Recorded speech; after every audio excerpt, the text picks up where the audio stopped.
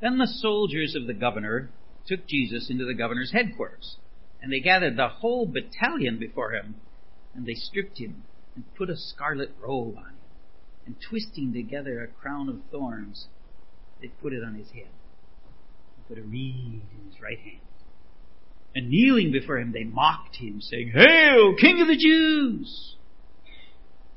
And they spit on him, and took the reed and struck him on the head. And when they had mocked him, they stripped him of the robe and put on his own clothes and led him away to crucify him. As they went out, they found a man of Cyrene, Simon by name. They compelled this man to carry his cross, and when they came to a place called Golgotha, which means place of the skull, they offered him wine to drink mixed with gall, but he tasted it. When he tasted it, he would not drink it. When they had crucified him, they divided his garments among them by casting lots. And they sat down and kept watch over him there. And over his head they put a charge against him, which read, "This is Jesus, the King of the Jews." There were 3 people who understood something about life at Jesus' death, about stealing life. 3 who were there at the crucifixion and were alive on that first Easter morning. There's a sense in which every one of them, each in their own way, was stealing life. One of those at the cross who knew something about stealing life was among the soldiers. Taking life was a part of the job of these men. And to quote from the movie Support Your Local Sheriff, they enjoy killing people. In just this short section, we learn quite a bit about their modus operandi. They made a show of humiliating Jesus. They torture him by forcing long thorns under the skin of his head, scraping against his skull. They mock him. They spit on him. They hit him on the head where the thorns are. And they crucify him. And don't miss that part about making Simon the Cyrenian carry his cross when Jesus' strength failed. These guys are so cold-hearted they couldn't even be bothered to do that. They tried to anesthetize Jesus with a nasty concoction. Were they being nice? No. You could be sure they didn't care about his comfort. They were just trying to make their job easier. Besides, maybe he'd die quicker and they could get home in time for lunch. Then, before he is even dead, they bet to see who gets his cloak.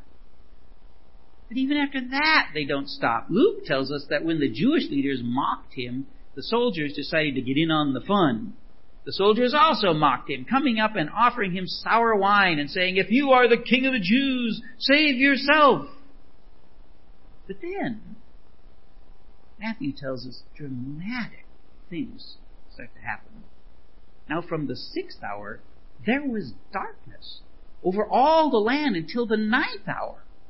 And about the 9th hour, Jesus cried out with a loud voice, saying, "Eli, Eli, lama sabachthani," which is, my God, why have you forsaken me?" And Jesus cried out again with a loud voice and yielded up his spirit.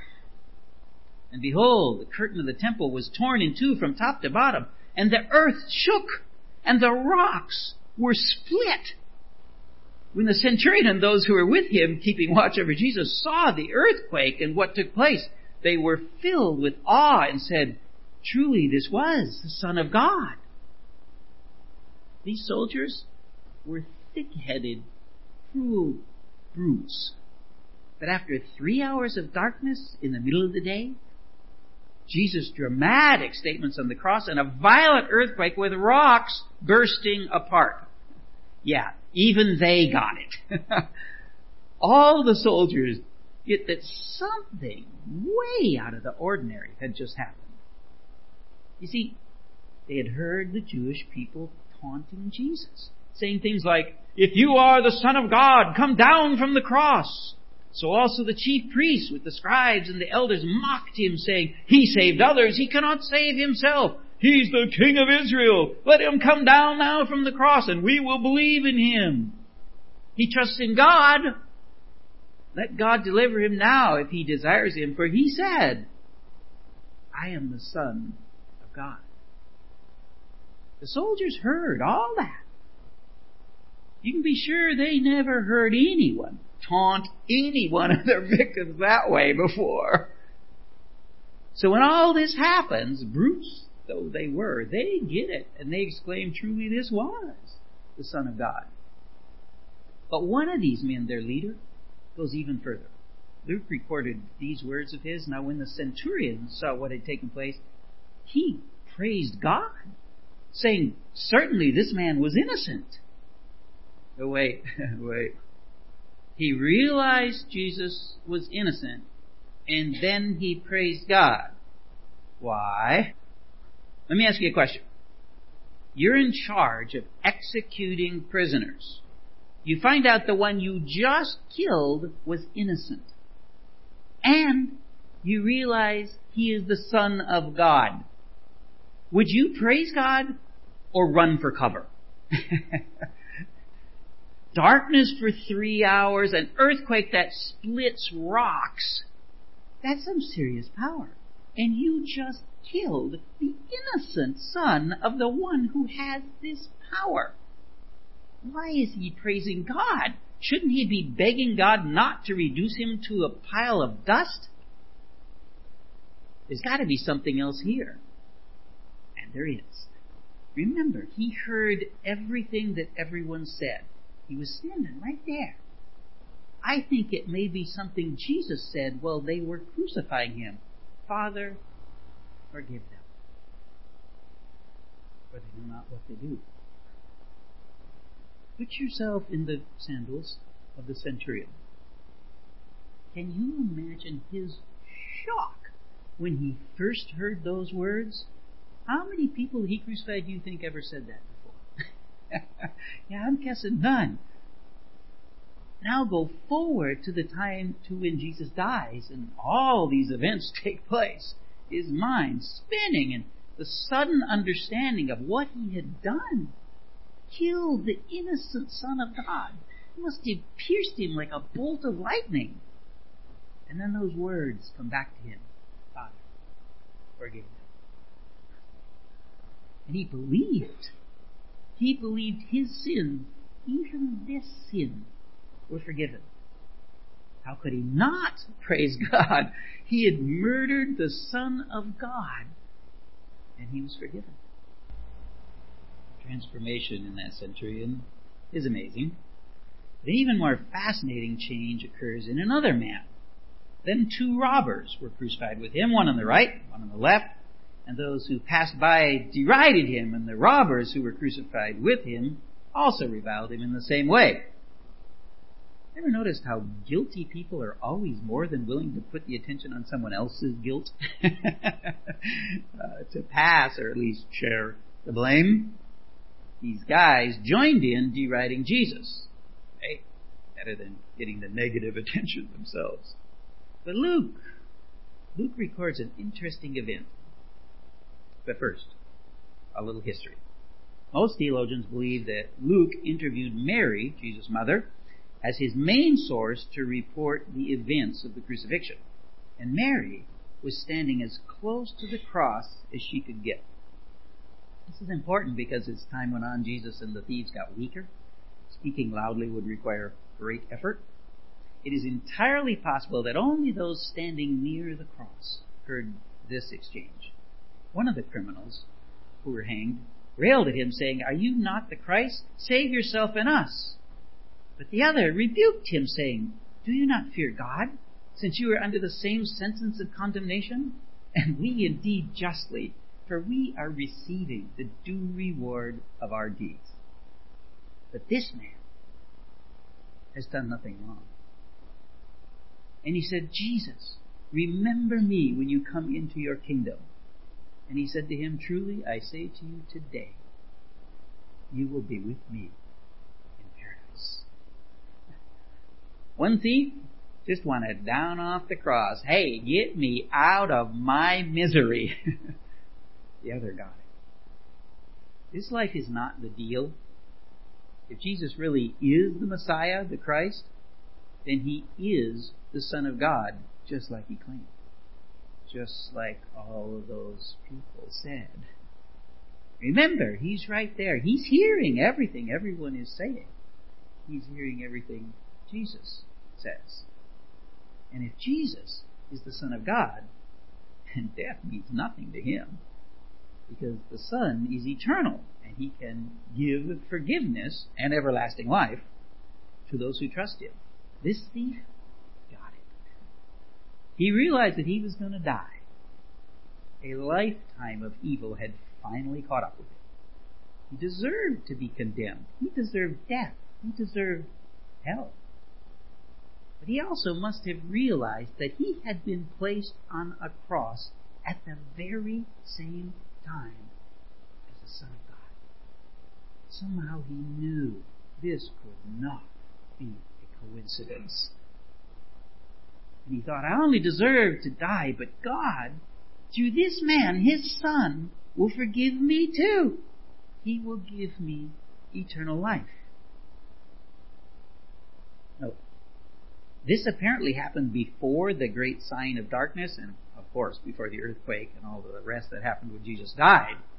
This thief believed with nothing more than Jesus' words as a witness to him.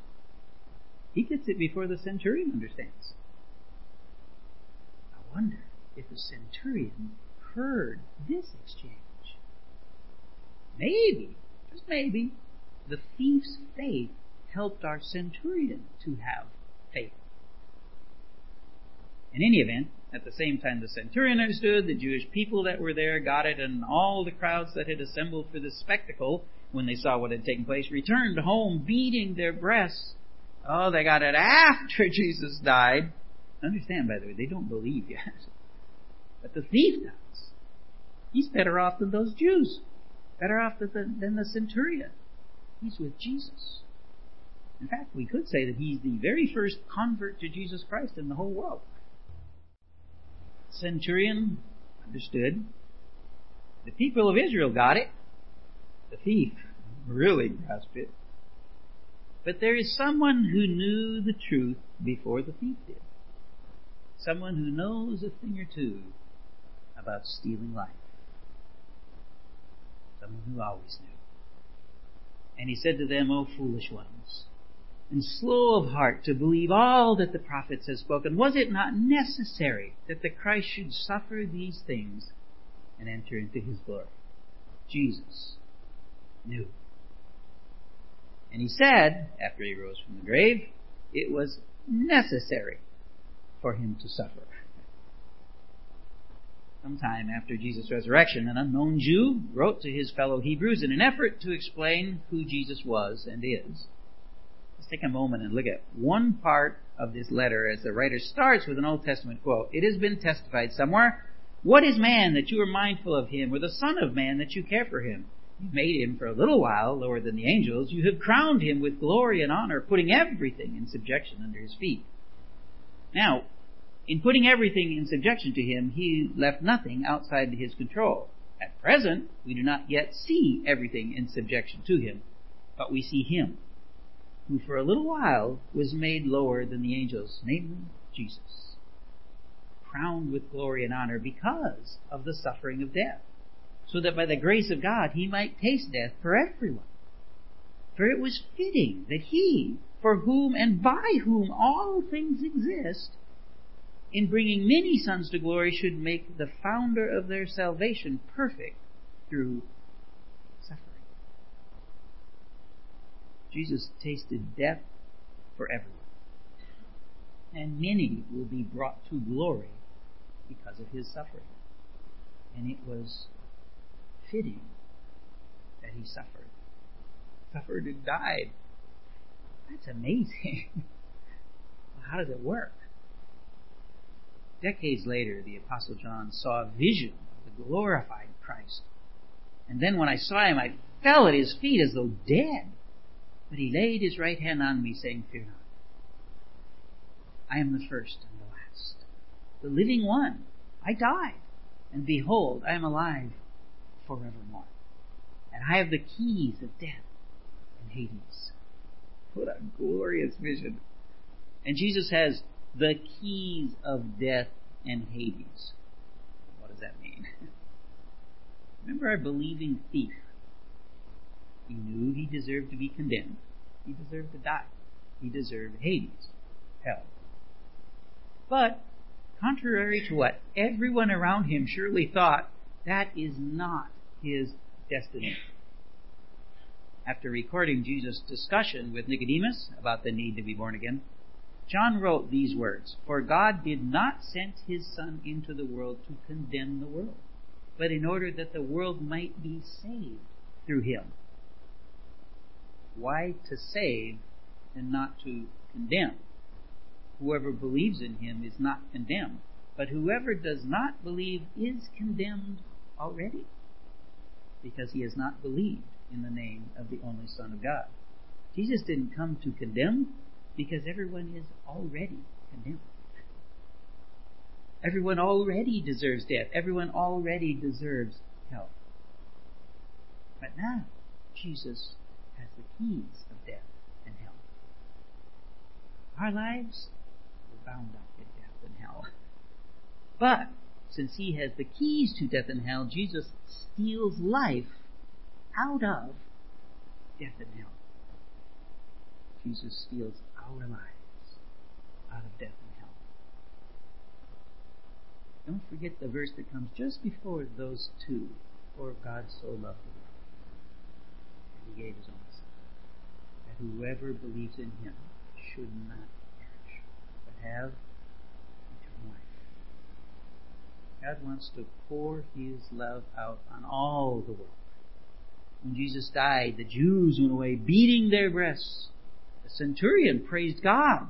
The thief went with Jesus to heaven. What about us? The lives of many are still bound up in death and hell. Is yours? Doesn't need to be. Would you like to have Jesus steal your life out of the misery that otherwise is its destiny? All you have to do is do what the thief did. Admit you deserve death and hell. I know. We all think, well, at least I'm not as bad as that guy on the cross was. But if we actually had spiritual eyes, if we could see our spirits next to his spirit, we'd find out we're not really better at all. Admit you deserve death and hell. And then believe Jesus can and will forgive you and give you eternal life. Is he the Son of God or not? Are his claims real or not? Does he really care or not? What will you do with Jesus Christ? Admit, believe, and then you will commit your life to him as your Lord. He created all things. He sustains all things. And he died for your sins. Maybe, just maybe, he deserves to be Lord of your life. Father, on this day of all days, when your Son, of course, could not stay dead, it's who he is. He is life. He's life. And when death tried to contain him, death died. He can no longer live. And every human being walking this planet, everyone breathing, has a chance. Like the thief did. At the last of their life, like the centurion in the middle of his life, like some are able, even when they're very young, to follow him. We have a chance to skip the death we deserve. Yes, we'll probably die physically unless Jesus returns before that time, but that isn't the end. Something comes after that.